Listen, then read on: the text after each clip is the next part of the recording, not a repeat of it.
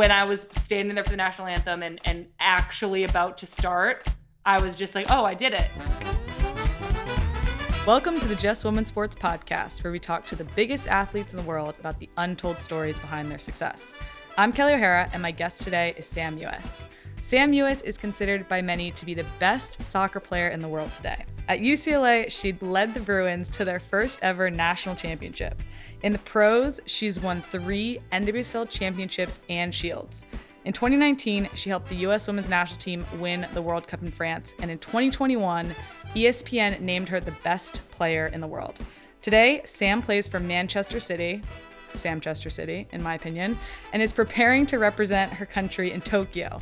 Alongside Lynn Williams, she also hosts Snacks, a new podcast from Just Women Sports. Sammy, welcome to the show. Hi, Miss Kelly. Thanks for having me. The Tower of Power, Samuel Mewis, is here with us all today. Hi. How are you doing? I'm good. Thanks, Kelly. How are you doing? I'm good. It's Monday and I'm already tired and the week has already started off to a grand start. But you know what? That's how it goes sometimes. Yeah, I know. Did you have a game this weekend? I did not, so I shouldn't be that tired. But, you know, that's life. That's how it goes. You know, my nickname for Kelly is Old Bag of Dirt. Oh, yeah. I was like, what is it? Old Bag of Dirt. You know what? You're not wrong. You're not wrong. I'm not wrong. But I'm getting up there too. You are. You are starting to get up there.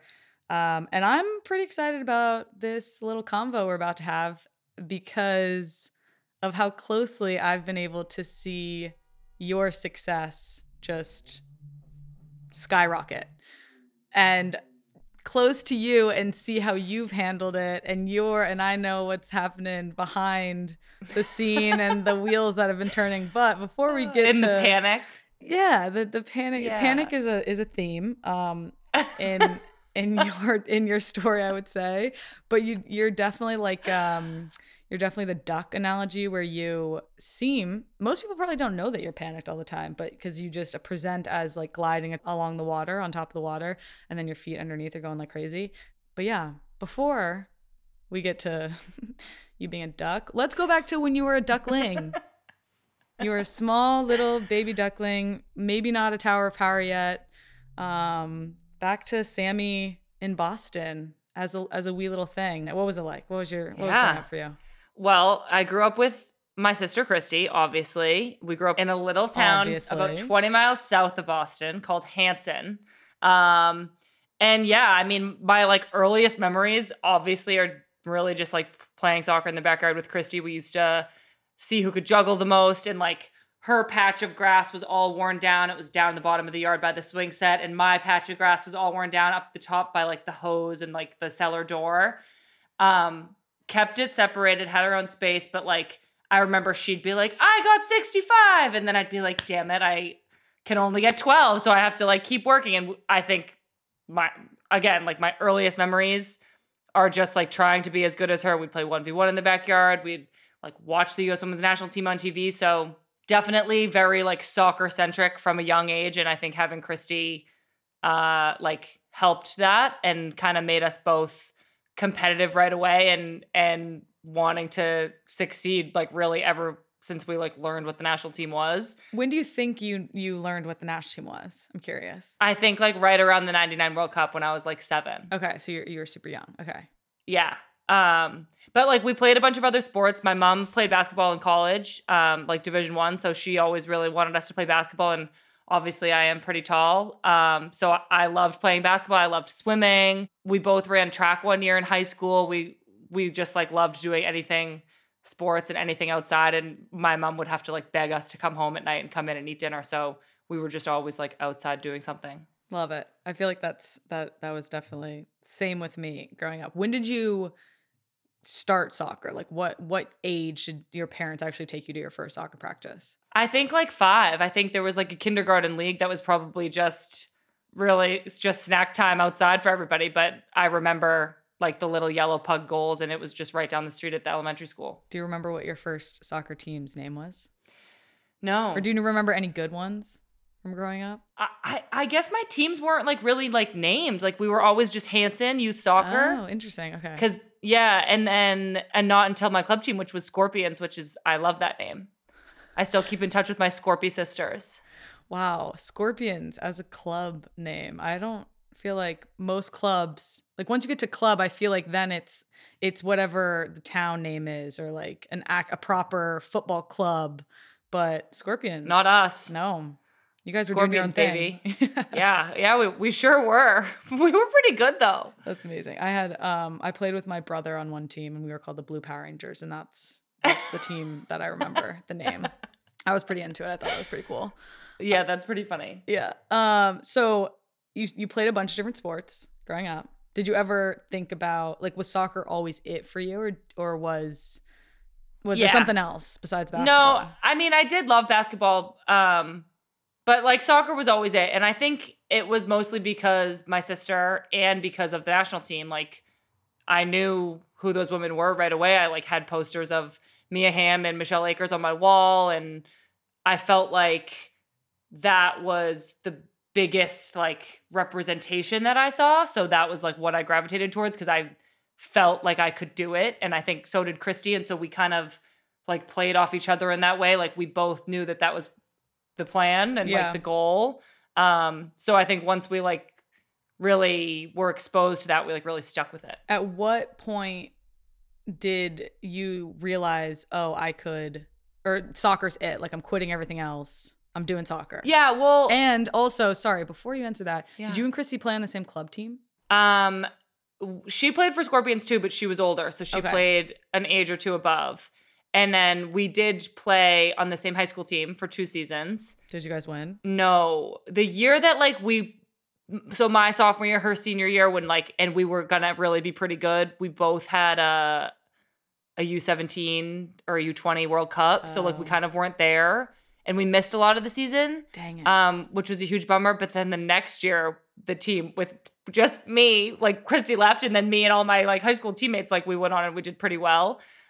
We had some like great players on our high school team. There was a couple girls who also like went on to play in college and were really pretty good. So it was a fun group. I loved my high school team. Nice. Hanson High School? Whitman Hanson High School. It was like 2 towns. Okay. Because Hanson was pretty small, so we like merged with Whitman. All right. What was your mascot there? The Panthers. Really?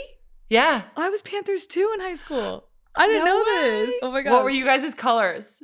Black and blue. Oh, ours were black and red. Oh, really? Yeah.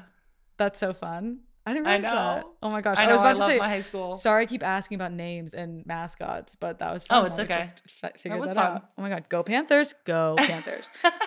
Still say it to this day. Starsmill High School. Go Panthers. So Christy's basically like did you feel like you were kind of, as a kid, you were kind of just following in her footsteps? Like Christy did something, you're like, I want to do that.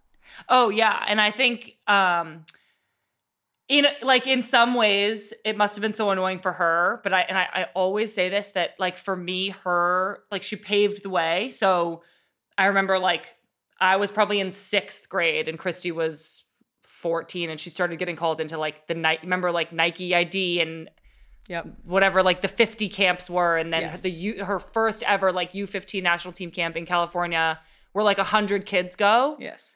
And so like she started doing that, and I would realize like, oh my God, Christy's like getting recognized on a national level and like starting to understand like this is beyond just making the state team and beyond making like the Region 1 team at ID camp and all this stuff. She started like getting recognized by the national team. And when I got my like first invite into camp, I like remember exactly where I was. I was at this girl's house, and my mom like texted me or something that I like got an email or something getting invited to camp. And I had always known like that Christy was doing it, so it wasn't as far away as it might have felt to other people. For sure. If you like never know anybody who gets called in, you're like, oh my God, never in a million years would they ever pick me. But Christy was that like close representation to me where I like realized it was possible. Totally. So she definitely like paved the way in that sense. And yeah, like I like rode her coattails as far as I could. Like she did everything before me and kind of like showed me how to do it. That's amazing. Question. Because you and Christy are how many years apart? 2? How many months? It's like 18, 19 months. Okay, yeah. So my sister and I, 60 months apart. Did you guys get along really well growing up, or? Oh God, no. Oh God, no. It was a nightmare. We were, I mean, you know us now, and like, yeah, our like personalities are different, but like complementary, I think. Like we get along so great now. for sure. Because I think that we like have our core values the same, but that our personalities are just a little bit like, they're unique. Counter to each other. Yeah. But growing up, like it was terrible. Like we would just fight. We would fight in the car. We would fight. Like my mom would get so upset at us. My mom would be like sad, like say like, I want you guys to be friends. Like, I don't understand like what we're doing wrong. Like, why don't you like each other? And I think it was just, we were just different. And like, I must have been so annoying to have like buzzing around all the time, like trying to be friends with Christy's friends and trying to like play on all her team, like all this stuff. So I'm so grateful we get along now. We're best friends. But yeah, it was like kind of a nightmare growing up. We were not very close. That's hilarious. And also to be expected. Mom, you did nothing wrong. You were doing everything right. It's just siblings. That's just the way it goes. I know. So you remember exactly where you were when you got your first youth team call up. What team was it? Was like U16? No, I think it must have been like, it was that first like U15 camp. Oh, wow. Okay. Yeah. So you got in right at the ground level. Well, yeah, I like matured pretty early, like got pretty tall pretty fast, surprisingly. Right. Yeah. So I think like my physical advantage helped me out at that age. And how did it feel? Like what was your first reaction or experience at that level? Because it's very different. You know, as a kid, you're growing up, you're playing against your peers in your town, you know, maybe you're traveling state to state, maybe, throughout the country, but then you're up against the best players every single day. Yeah, I know. I mean, I don't remember much, but I do remember the camp I'm envisioning was in California at like Cal Poly. Okay. And Massachusetts is like, or whenever I was growing up, was like kind of a hotbed of like soccer talent. So there was a group of us from Massachusetts who maybe like played on rival club teams, but were kind of there together. Or at least from Region 1. Like I think maybe like Crystal was there. Okay. Like Crystal and I came up together the whole time. Shout out Crystal Dunn. So what I'm remembering anyway was just kind of being grouped in these teams that we already knew a little bit, some of the people, and I just wanted to do so well right away and get recognized right away. And I have always put a lot of pressure on myself. I'm kind of like a perfectionist and would just overanalyze and like make a mistake and be like, okay, I made a mistake. I'm never going to get invited back. Started kind of having to learn like some mental training skills like very early on. So I don't remember all that much, but I do remember like one time having to go up to a coach and just being like, what do you think I could have done better in this situation? And she was kind of like taken aback that I was like already asking that because it was like kind of in the middle of a game or something. Like, yeah, it was crazy. But that a 15-year-old would want like constructive criticism in the moment. Yeah, like I don't know. I was kind of like a little bit of a weirdo. So I might also be like blending camps together. I'm not really sure. Yeah. So when you went into that, because the way the system works is that you get called in, but then it's kind of a tryout every single time. I mean, not kind of, it is. And you either get called into the next one or you don't. So once you got into that first camp, were you consistently called in and in that system? Yeah, I was. I think then it kind of got into that smaller group with the U15s where we would like go and train at the Home Depot Center. And we like started to maybe have games like occasionally. But those youth teams like were very structured. Like you were learning the philosophy of the coach. You were kind of like seeing if you had everything that it took to play for a national team, not just on the field, but off the field as well. Even just like I was 15 years old and traveling to California without my parents. And I don't know, I didn't know anything. My parents just kind of had to be like, okay, like go ahead. So yeah, I started getting called in at that age, and then I kept getting called in consistently and eventually made that U17 World Cup team with my sister in 2008. Yeah, so you two made history in 2008 as the first sisters to ever play together on a U.S. World Cup team with that U17 women's national team. So what was it like to do that together at that level? Yeah, I mean, I think like at the time, everybody was like, oh my God, that's so special. And we were kind of like, yeah, I guess it like will be special someday. Like, we don't know. But like still we're in high school now, so we still weren't friends. Like we still very much so were Competing? I mean, or just kind of like, you annoy me, get away. Exactly. I think it was much more that. So it was like so fun and cool. It was in New Zealand. Like it was surreal, wow. but at the same time, like I was 15, like or 16. Like I don't really know. I know that we lost in the final, which was like such a bummer. It was a really fun tournament and like so cool to be a part of that. I think it was also the first U17 World Cup. So cool to travel like that part of the world, but if only I could like do it now. Like I just don't really remember as much as I should. And I don't think like fully appreciated every experience as much as I could have. Makes sense. I mean, I was a child.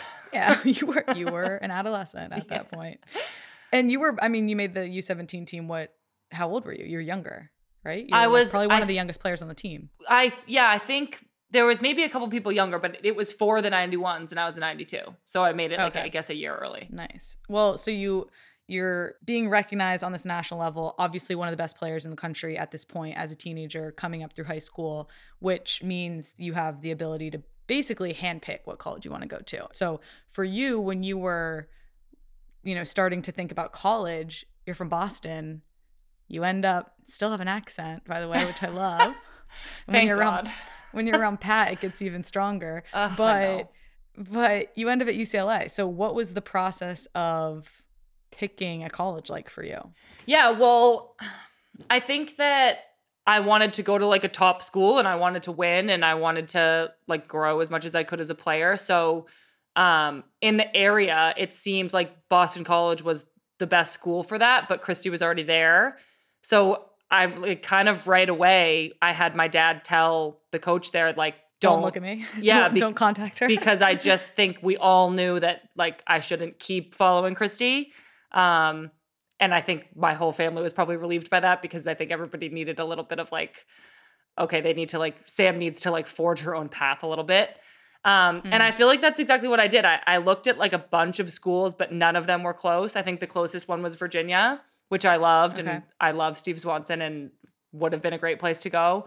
But I looked at a ton of schools. And I think just when I visited UCLA, I remember saying so many times, like in the locker room, the girls seemed like they like really wanted me there and they were really nice. And I had just this great feeling about like the locker room and how the team felt to me. So I picked UCLA and like, I remember my mom at first was like, so like kind of horrified, like, no, like that's the furthest one. Like I'll never get to see you, like wasn't really ready. But as soon as she came on a visit with my dad and I, she was like, oh, okay. Like I totally understand. You can come here. I'll come visit. It's going to be great. Cause the campus is just beautiful. And I think my parents realized I was like in really good hands and they were going to take really good care of me. So picked UCLA and made some incredible lifelong friends who I love. And we won the national championship my junior year. I know. That's amazing. I didn't think UCLA has ever won, but I guess I forgot that you guys won. Sorry. I guess you forgot. I did. I clearly did forget. 2013. 2013. So what was your favorite part, doesn't have to be a soccer part, of going to UCLA, attending UCLA?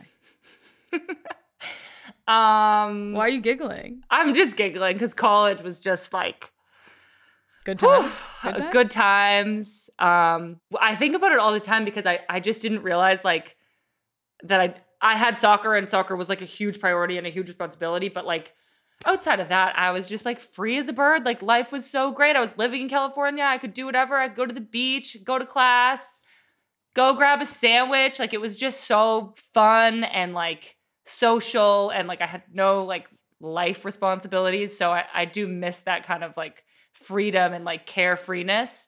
So that was probably the best part, to be honest. But I made like the best friends. I think my like college relationships, we had Sarah Killian's wedding, I don't know, a couple Novembers ago. And like, it was the same. Like it's just a group of goofballs. It's like Abby Dahlkemper and Megan Oyster and Rosie White and Allie Courtnall Capri, Sarah, the whole group. Like I probably just forgot somebody and they're going to be so annoyed, but she loves you. Don't worry. I do. She's on the spot. It's just like a fun group and I just love them. And it was because I was so far away from home. I think having like those kinds of friends was really important.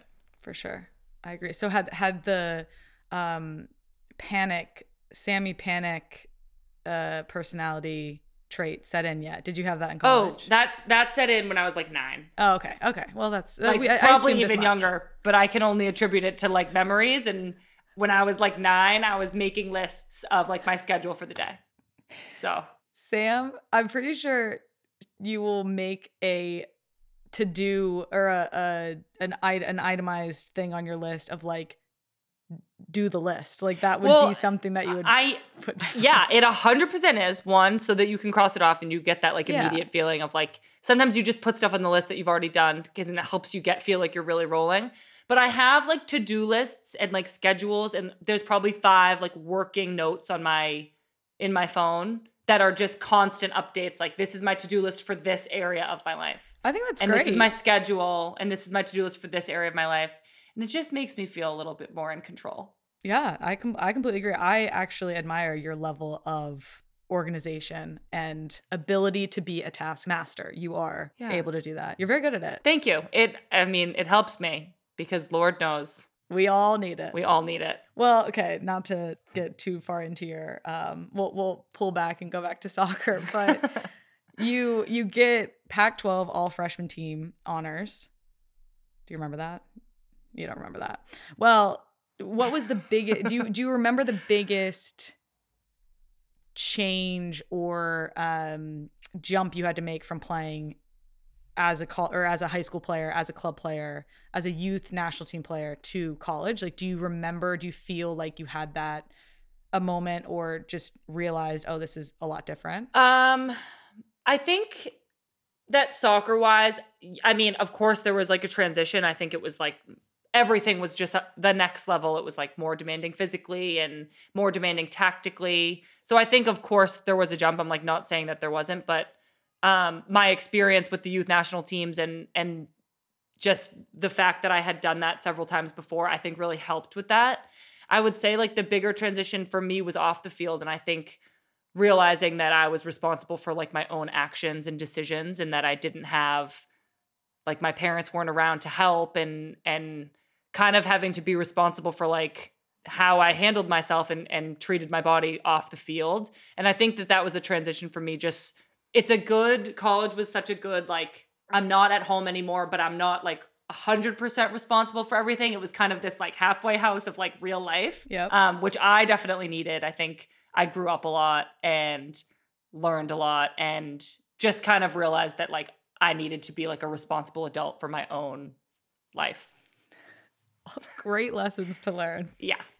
Oh, I forgot, but this did happen. You won your junior year. This is UCLA's first women's national championship, right? Soccer championship. For women's soccer, yeah. Crazy. I know. It was crazy. I mean, it was one of the reasons why like I went there. I think the group of us that went, like a bunch of those girls that I named before were all in my class, and we all wanted to like go somewhere and be a part of winning the first one. I think just because obviously UNC is such a good option for top players. So many people go there, but they've won so many times that in the back of some of our heads, we were like, let's go somewhere and like win it for the first time. So we had like a really tough run into it too. We had to beat UNC in the Elite Eight, and then we played Virginia, which was so hard. Yep. And I think that went into PKs. And then we played Florida State in the final and went into double overtime. So it was wild. It was like just one of those like miracle runs. It all came together. It was great. Yeah, that's pretty incredible. I sadly don't have a national championship from my time at Stanford, which is, again, very sad. And I remember UCLA for so long, like they would make the Final Four, they would be in the final, and there's just no championship to their name, and you guys won the first one. So you said a group of you guys wanted to go to UCLA and win, and kind of forge your own path outside of the soccer dynasty, which was UNC, which was kind of the way I felt towards going to Stanford. Did you guys talk about that before, like as you were being recruited? I think, well, as much as like we knew to, I think that maybe the people recruiting us and maybe the girls on the team even, like that was kind of like a point to bring up. Okay. Was like, come here and win the first one. And like your class is going to be so talented. And then kind of we all started being like, oh, like, are you going to go? Like, are we going to do that? Are we? Yeah. So I think it kind of started, but I didn't know everybody super well. I think because Abby's like a 93, so we didn't play together all that much before. But you guys were in the same class. Yeah. Okay. Very cool. Well, you go from winning UCLA's first national championship, and then you get called in to the national team. Do you remember your first cap? Well, yeah. Because we're definitely going to talk about this. Or do you remember your first 3 caps? Yeah, I was 0-3, and nobody's ever done that in the history of the U.S. Women's National Team. Because the U.S. Women's National Team has never, lost 3 games. They weren't consecutive, but it's still... The fact that they weren't consecutive. So, guys, the first 3 games, God, it's so embarrassing. Sam either started or subbed into a game, got a cap. That's what it means, with the full Women's National Team. The first 3 games she participated in, the team lost. We lost. Which in the fact that they're not consecutive, I find this stat maybe one of my favorite stats of your career because it's just so funny. No one, in the fact that you know that and you remember it, and it's just, and it's true. The national team really doesn't lose that much, and the fact that and knowing you now very well, and how much you probably were just in your head being like, oh my God, it's me. Yeah, it's me. Well, I remember when I realized it too, because so the first 2 were consecutive. It was at Algarve, and must have been 2014 when we actually didn't do great. It was a poor showing by the entire team. Nothing to do with you. Thank you. I appreciate you saying that. I'm over it. Good, I'm glad. But I appreciate you saying that. And so then the next one was in Brazil, I think was about maybe a year later, because I was done with college at this point, but it was before the draft. Oh, yes. It was December of 2014. Yep. Okay. Okay, yeah. And I got another one, but we lost to Brazil too. Oh, 2 of them, the first one and the third one, I subbed in, and I think we were already losing. Okay. But the second one, I started the game, and we were losing 3-0 at halftime. Which that's also a stat that's maybe never happened before. But I remember when I realized that I was 0-3, personally, I said to Hyfe, do you know that I'm 0-3? And he was like, yeah, Sammy, that's never happened before in the history of the U.S. Women's National Team. And I was like, oh.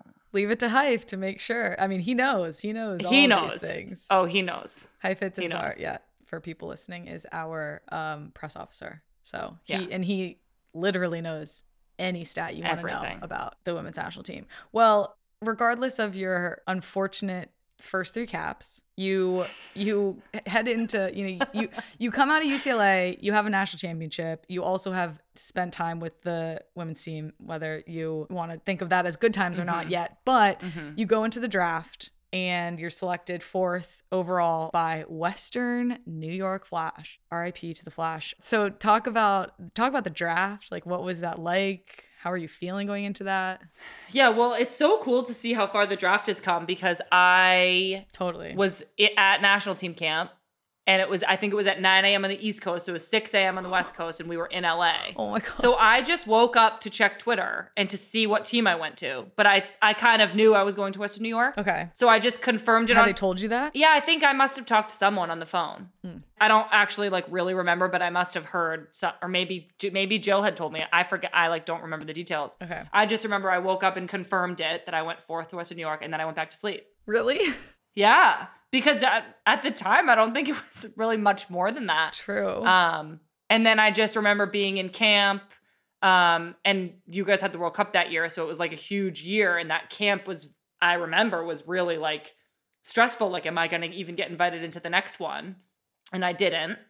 So I just went to Western New York and had my whole first season there, and got called back in towards the end, or maybe when it was over, for the victory tour. But it wasn't the best year. I think the team struggled a little bit, but I think it was another good learning opportunity for me, and another time to transition into the next phase that required even more professionalism. So I am very glad that it all happened though, because it led to the next year. Yes, it did.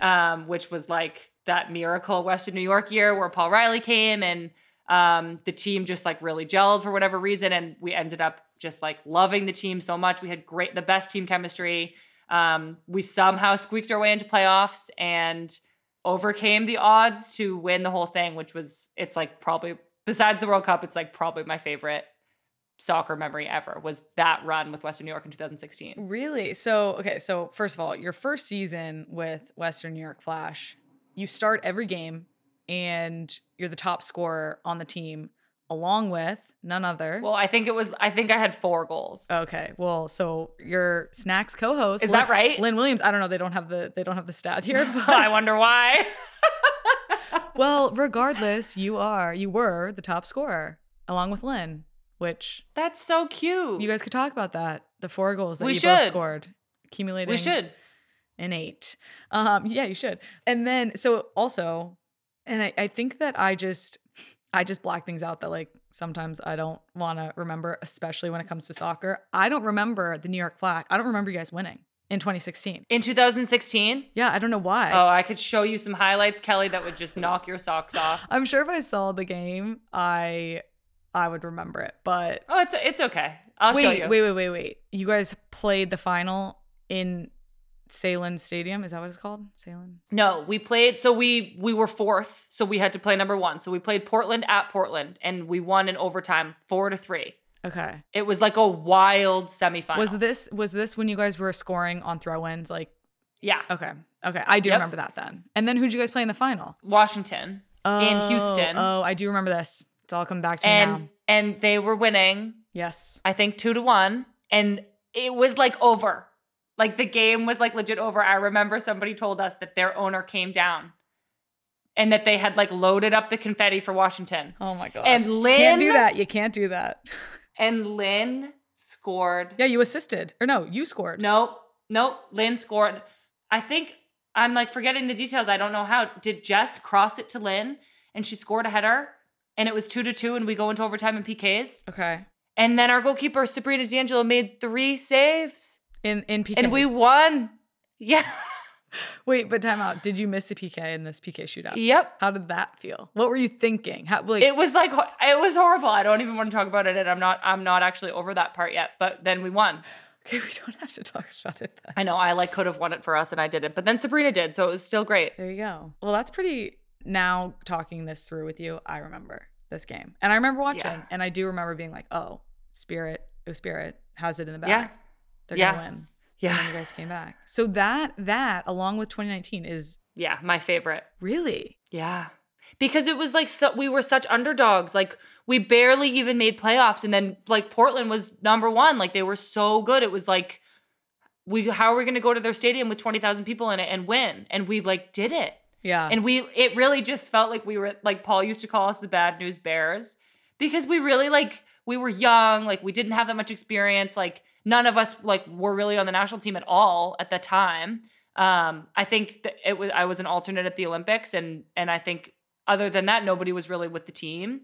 So we were just this like young group of like hungry underdogs, and we just like came up and like pulled off this incredible feat. And I think that that's why the Courage still has this like kind of identity of underdogs, even though people hate that the Courage sees themselves. People hate it as the underdogs. Yeah. Fair enough. Yeah. But it's like the core of the DNA of the team. Absolutely. No, I agree. Because that's where it all started. Yeah, I think that now North Carolina Courage, what you guys started back then and what you continue to do through the next couple of years was pretty incredible. And I do think it came down to like a team culture, DNA type atmosphere. Like I really do think that's why you guys have been so successful, just seeing it from the outside. But before we talk about, and I hate saying this, North Carolina Courage dynasty, let's talk about 2016 Olympics. You were vying for a spot on that team and ended up being named an alternate. So talk about that situation, moment in your career a little bit. Yeah, well, I remember thinking like early in 2016, like, I mean, you kind of start like counting the spots and you're kind of like, is there room for me? Can I do it? Can I ever start? Could I ever be one of these 18 people? And the roster spots just fill up really quick. The team is so talented and there's so many people that are like capable of making it that it comes down to performance. And I think that there were players who were performing much better than me. So I kind of started to like see the writing on the wall as the year wore on. And when Jill called and told me I was an alternate, I kind of expected that. And I think it's such an interesting role to play. And I've talked about this before, and like so has Sonnet, but I was so lucky I had Sonnet with me because we kind of kept each other in check. My own personal disappointment was so great. And it felt like the Olympics was close but slipped away, and that I was maybe just a spot or two away from making it. And would I ever get this opportunity again? But we still traveled with the team. So our kind of what we put out into our vibe and our like energy was actually still going to affect the team. Absolutely. So being so disappointed was like, we kind of had to like keep that in check. Yeah. It wasn't an option really. I mean, it was, but you guys are the type of people who like were like, this isn't an option. It's important to. Well, I mean, we had to, and I'm glad we had each other because it was hard, and I think that we like did our best to be there for the team as best that we could, and I know that we both were like, we're never fucking doing this again. So I think it's pushed us both, and it's been like one of those really like motivating things that I know I look back on and say like, okay, are you going to get up and do your workout, or are you going to be an alternate again? So it was, in the long run, obviously a good thing and a learning opportunity. And of course, we wish that we could have done more and helped the team, but it is what it is. And I think we learned a lot. No, for sure. And we were there with Heo and Ash too, which was like, they were the best to be there with as well. And we had like our fun moments because we'd go to the gym or we'd do an extra treadmill workout when the team didn't train. It's like some of the funniest memories I have of there is like running with Heo on the treadmill, or one time we like caught this group on the street doing Zumba. Do you remember that? I remember hearing about it. Yes. And Dawn, like, for some reason was like, go do the Zumba. So we were like dancing in the street, like the 4 American players. It was so weird.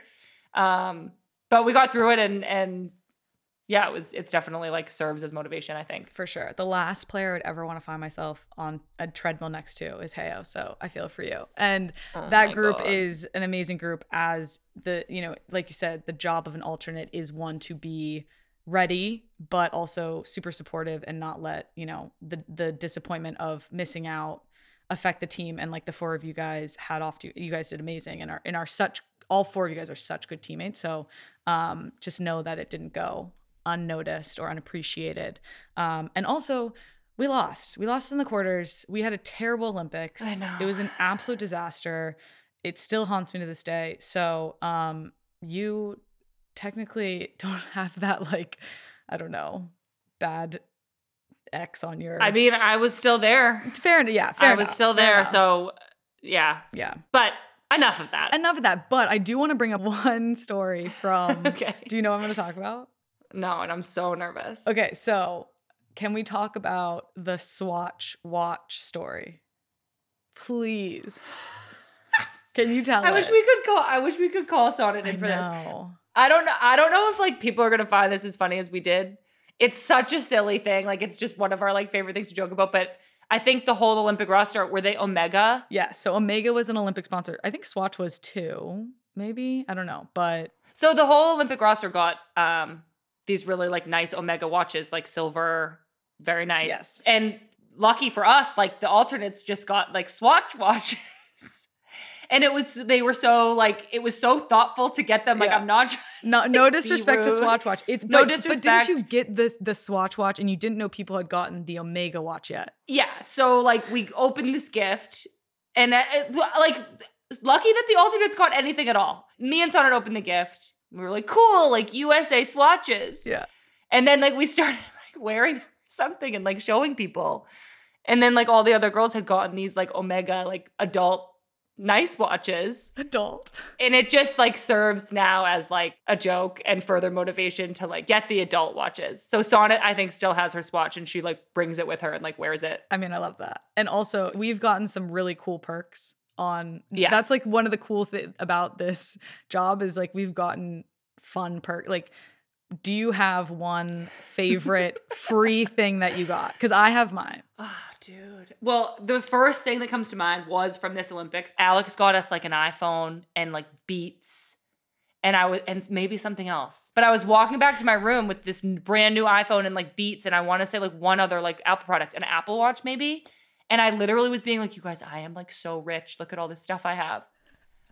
And I was pumped. And I think like cool. It's so cool. And years later, like I think before the World Cup, I got interviewed and I said that. And they like put it in a magazine somewhere. Like one time I got all this stuff and I felt so rich. Oh my gosh. That is so something that would happen to you. I know. My favorite, or the best ones I ever got, was Ideal Image. We got it after 2015 World Cup. The whole roster got sent free Ideal Image for a year, which is like laser hair removal and like other different fun aesthetic perks. And I was like, I would never get this for myself, but absolutely. And then we got Rent the Runway. Shout out Rent the Runway post 2019, and like such a great perk. Yeah. I used that one too. Same. I use that one a lot. I use both of them. Back to NWSL and to North Carolina Courage Dynasty. So when did New York Flash turn into North Carolina Courage? It was like sometime in that off season. I remember I was like home training with a boys team and I was in the car with Christy and Steph and I was like, you guys go in. I have to like get on this call because Western New York had like called a conference call and they were just like, you're moving to North Carolina. It was like, I think it was like a pretty quick call. I think I went in and did the practice and I kind of remember just being like, okay, like as long as it's still the team and it's still Paul, like, well, I don't care where we are. Yeah. And so, yeah, then that next season we moved to North Carolina. Yes. And in that next season, your first season in North Carolina, you're named to the NWSL Best 11 and a finalist for MVP. And then on top of that, you guys go on this remarkable run. You win 3 NWSL Shields in a row and 2 NWSL championships. And it's really, I mean, the first dynasty that NWSL has seen. So what, like, you kind of spoke on it already, but what would you say? I mean, what was that like? Like, I feel like that was really you, your team had this momentum, but then I feel like this was like you starting to put your print on the game here in the league, but then also with the national team. Oh, well, thank you for saying that. I would credit the Courage more than myself in all things. I think that like the success that I've had with the national team and any like personal success I've had, I really feel has been so influenced and shaped by the culture that we built with North Carolina and with Western New York originally. I just feel like it's that growth mindset where when we talk about success, it's just about like working hard every day and getting better every day and not necessarily about winning the whole thing or thinking too far ahead. And I think I just really like adopted that. And I genuinely now I really do view every day as an opportunity to get better. And that's like my ultimate goal and ultimately how I would define success. So I think at that time, 2017, we were in a new place. I remember, I think we won our first 4 games and it was like so new to us because the year before, yeah, we had won in the end, but it's not like we had ever won 4 games in a row before. And I remember just thinking like, wow, 12 points, that's really going to come in handy somewhere down the line. Right. But we just like went on and like kept winning and like kept doing well. And I think we just had like this underdog mentality of like, nobody expects us to like do any of this. And at the time, I don't really think that they did. I think people thought Western New York was like a fluke.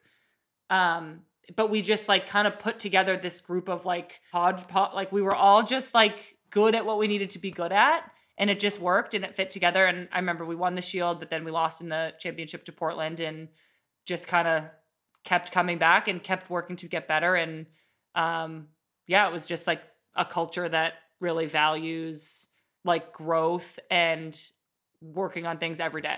Do you feel like that culture was driven by the players or by Paul, head coach? I think that it is certainly like a marriage of the two, but I think that in Western New York, Paul was the catalyst to our success. I think like we had it in us, but we needed him as like a guiding figure and coach, and it clicked. And then I just think that even the way the team was structured, like we bought in so wholeheartedly. Like nobody had any other ideas. Like nobody was like, oh, he wants us to play this way, but we think we should be playing like this. Like none of that. He said something and we were like, yes, like, okay. That's so funny that you say it that way because it's so true. I feel like so many teams, you have people like you have the coach say one thing and then people will turn around and be like, no, we're going to do that. Yeah. You know? And I think that that's like one of the biggest like hurdles to success. And I don't know how he did it, but like to this day, I think that like his influence on the group is immense. And I think we also have some like incredible leadership within the team. And at the time, like Abby Ursag and McCall Zerboni, like we had Jess McDonald, we had incredible like leaders who showed the younger players to buy in and showed us how to do that. And that just like the way it came together and the way we meshed, I think doesn't happen very often. Yeah, definitely. I mean, it does take something special to be able to have that kind of run and that consistent success in professional sports year in and year out. It's definitely an X factor to be found, which is good on you guys, even though I haven't won yet. So a little pissed about that. But so you guys obviously create this dynasty, but let's talk about 2019 World Cup. Okay. going into 2019. So where are you at this point in terms of the national team? Like, where do you find yourself out going into that year, 2019? Yeah, well, 2018 was like not a great year for me. I had a pretty serious knee injury at the end of 2017, and so was kind of working my way back throughout 2018 and didn't really feel like myself again until the end of 2018.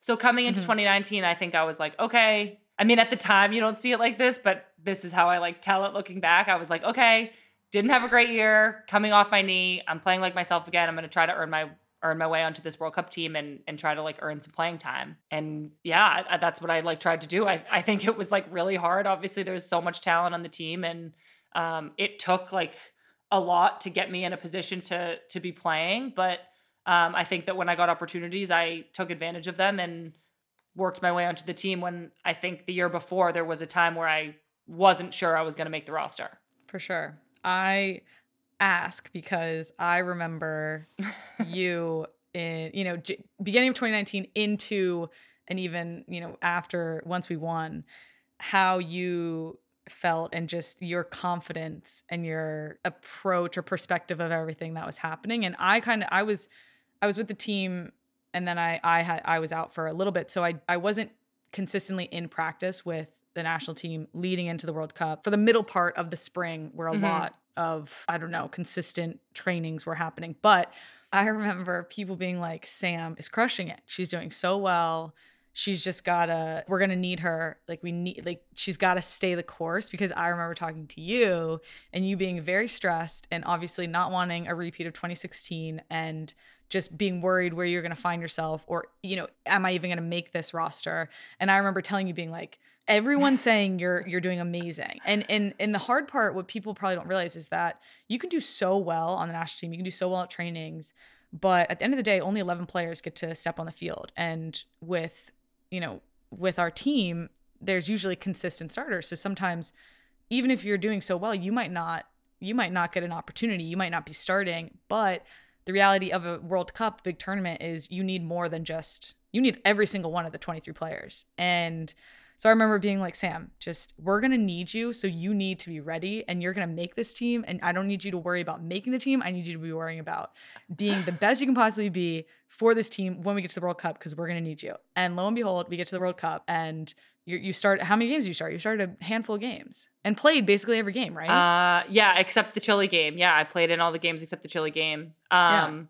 I think I started 5. So I think it's so funny that you say that. Like, at the time, I didn't see it, but it's funny even now when you are consoling or just talking to somebody about their situation. It's like, all you can say is stay the course. Keep doing what you're doing. Keep going. You're doing everything right. And like, when you're the one in it, it's so hard, because you're like, but it's not working yet. Like, it's not enough. I need to do more. I need to score a hat trick. I need to do a bicycle kick. You're like, I need to do something like crazy, but it's not true, because I think like my parents always just say like the cream rises to the top. And it's just like, eventually, if you do all the right things, if you have self-discipline, if you keep making the right decisions and putting yourself in good situations to succeed and performing consistently, it's just, eventually it's going to happen. And I feel like in that situation, it did happen for me, and that was great. And I was just so honored to be able to play a part in helping the team win. There's my favorite memory, is that World Cup. So yeah. What was it like getting the call that you were on the team? Well, it's so funny, because I got asked that around that time. And I remember like, I'm like an anxious person. So sometimes I like don't sleep that well. But I knew Jill was calling in the morning, and I like slept through her call. No, you didn't. Yes, I did. Oh, I like woke up to a missed call. Oh my God, Sam. Okay. And it was like so funny, because it was like 10. Like, I can sleep in, but like, knowing me, you'd think that I would have been up all night waiting. And I think that at that point, I knew that I had done everything I could, and that I was in a position where it was out of my control, but that I had done what I had set out to do. And I think that that's where that like growth mindset comes in. It's like, I've gotten better. I've put myself in this position, and I've like, at this point, if I don't make it, like, there's nothing I could say. I've done it all. For sure. So I think I kind of felt a satisfaction like before the call even. And then when I talked to Jill, I think she said something like, oh, like, am I waking you up? And I was like, what? Like, no, of course not. Like, no. I'm so sorry. I missed it. I've been up training. But yeah, right. Exactly. But I think like deep down I knew, and I was proud that I had gotten myself to that point. That's amazing. Well, you make the team. You're a huge factor in us winning that World Cup. But how were you feeling before every game, stepping onto the field? Like, what was where was your head at? Well, different games, different feelings. Okay, fair enough. Ups and downs. I remember before the first game, I remembered just during the national anthem, I was standing there like this. Huge smile on your face. And I know, yeah, nobody can see, but I was smiling. And I could see my parents in the stands. And that was the moment that I like believed I had made it and believed that I was actually going to start in the game. Because at every moment until then, like even in the warm-up, something could have gone wrong. It's so true. So when I was standing there for the national anthem and actually about to start, I was just like, oh, I did it. And like kind of had this self-realization that like this, finally, I can accept that I've actually done it and I'm here. And then, I don't know, different games, different things. I remember before the France game, I was like pacing around my room, watching the 8 Mile rap battle scene with Eminem. No, like, you weren't. Yeah, I was. And I was like, just kind of like an emotional roller coaster, like on the bus. I was like, just restless. And I don't remember that many like other key moments, to be honest, but there was like emotions were everywhere. Yeah. World Cups are crazy. Yeah. Would you classify it as fun? Fun? I mean, I had fun. Right? Okay. I'm just curious. had fun. Okay. Yeah. Like I remember one time me, Sonnet, and Rose were like just doing dances in the hallway. And like we were actually doing dances like quite a bit. Like I had my pockets of fun. Yes. Like I remember also after the semifinal, me and Sonnet were dancing like hardcore dancing. Yeah. And Dawn had to kind of come in and be like, you guys like need to stop. Like we have another game. Like you're exhausting yourselves. Yes.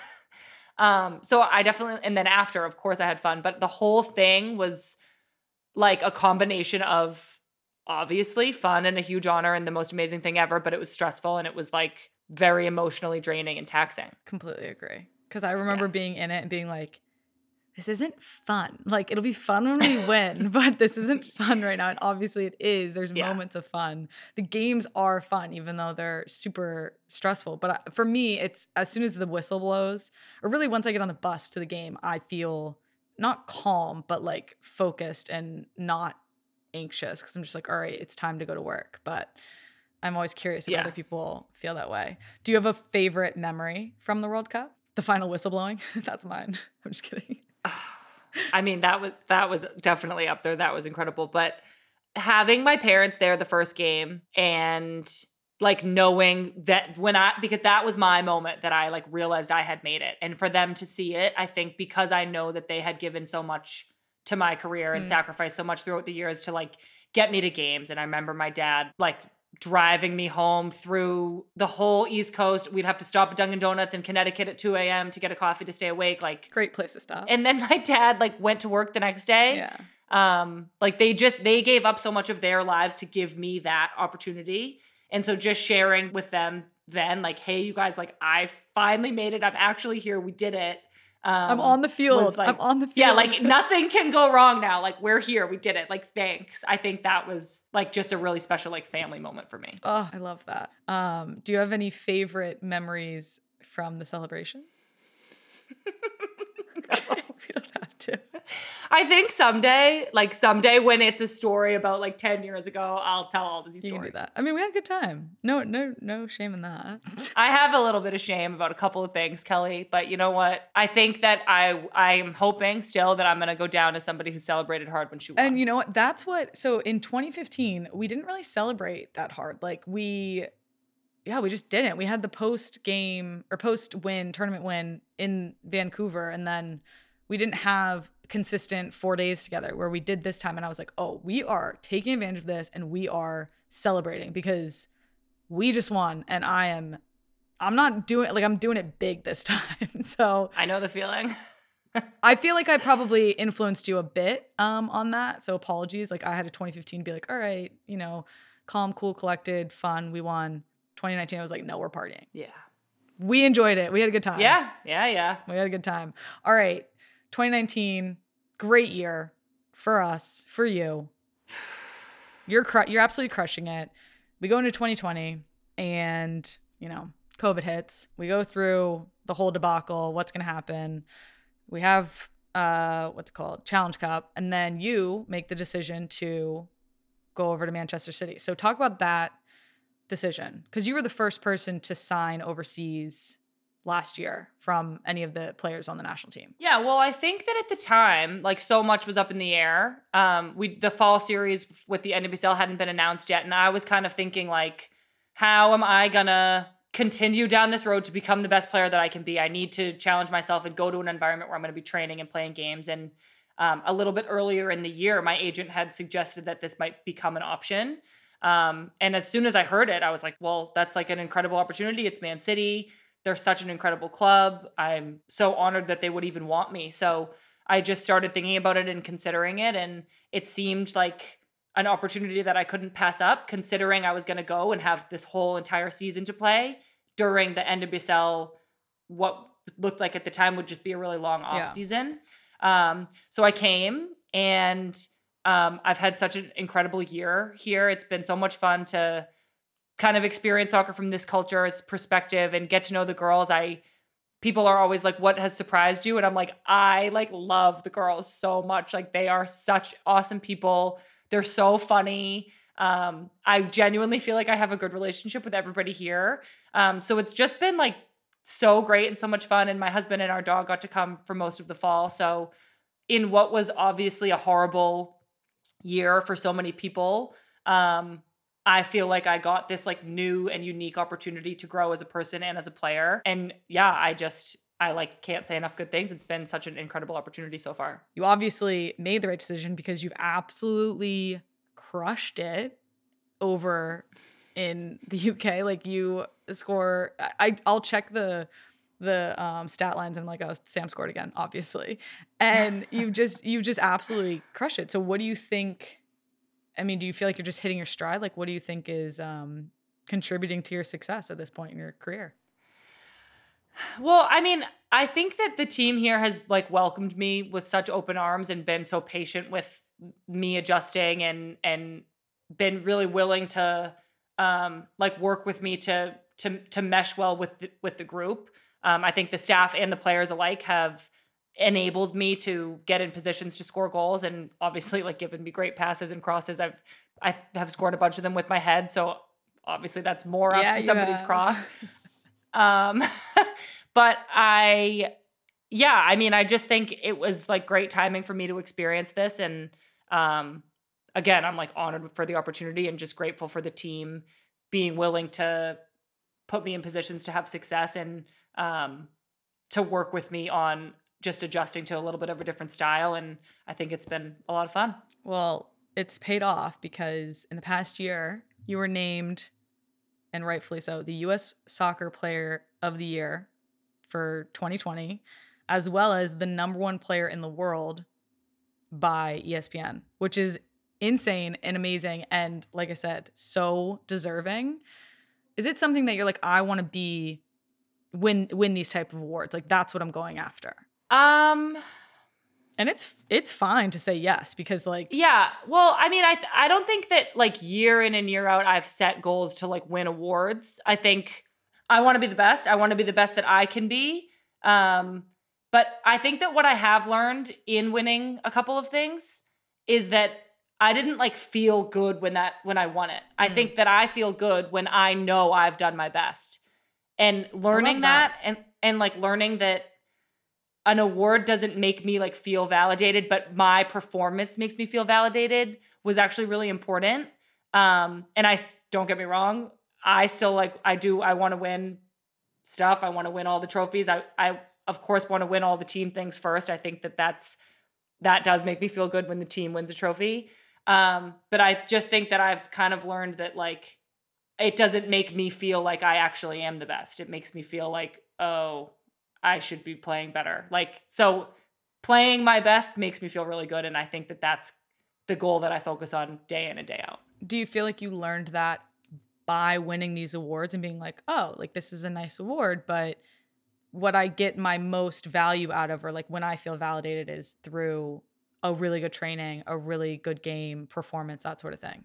Yeah, I think so. I think I don't know that I knew this before. Yeah. So I guess having like external success kind of makes you realize that it doesn't like it doesn't make you feel as good as knowing that you did the very best you could, or that you worked really hard and helped in this great build-up goal, or did something on the field that you've been working on. Like, those are the things that make you feel really good and give you a lot of confidence. And I think I did learn that there's a difference between like external and internal validation. Absolutely. I love that. I think that's so mature and just, I mean, it's just true. Like, that's the reality that in sports and in life, I think personally. But I love these awards for you because just seeing you grow as a player, like, you're not that much younger than me, but to see like, again, you have this duck personality where people see this like tower of power, but then they don't realize oh my God, I'm freaking out ahead of games or whatever, or worried about making a roster, that sort of thing. But you're just, I don't know. I think it's fantastic. I'm so happy for your success. It's so deserved. And I remember telling you in 2019, like, just stay the course. You've got this. Like, you can be as good as you want to be, and like, don't stress over all these other things. So very happy for you and all the things. And this is just the beginning, I think, for you. So it's very cool to see you get this recognition as the player that you are. Thanks, Kel. Yeah, no problem. So I was gonna say 2020. It's 2021. And somehow, we're going we got a second chance at potentially going to the Olympics. And, obviously your last Olympics was as an alternate. So where are you at right now with your mindset in this year? And I mean, you're over in Man City. We've been having national team trainings, that sort of thing, a couple games, but how are you feeling? Yeah. I mean, I think that I want to just keep pushing to like be in the best form that I can be, and be the best player and be as sharp as possible, so that I put myself in a good position to get picked for the roster. Obviously we have one more camp between now and when the roster gets picked. So I think it's just about continuing to push myself physically and sharpening up on some technical things, and making sure that I can perform well at camp so I can try to get picked. Get that Omega watch. You know what I'm saying? I don't even know Get that Omega watch. I don't even know if they're still a sponsor. If they are. You know what, Kel? If it's a Swatch watch, I will wear it proudly. Somebody send Sam US a damn Omega watch, all right? So not only are you winning these individual trophies, you've won team trophies, but you're a podcast host. Yeah. And you, along with Lynn Williams, host Snacks for Just Women Sports. So everybody tune into that, but give a shout out to Snacks. Let's hear it. Give us a rundown. Well, yeah, Snacks is, Lynn and I are really close. We used to live together. Best of friends. The best of friends. And we wanted to just do a fun podcast. But we talk a little bit about like our personal lives. Where are we at? It's very like current. We'll record it the day before it's released, and then talk a little bit about soccer. What are the games we just played? What's practice like our lives. Are we traveling for the national team? And then we have like this segment where we want to talk about like some real stuff, some current events, like race relations in America has been the primary real topic so far. And then we just do a fun section. We ask each other weird questions. Realize that neither of us wash our sheets very often. Yeah. So it's been really fun. We've recorded 2 episodes.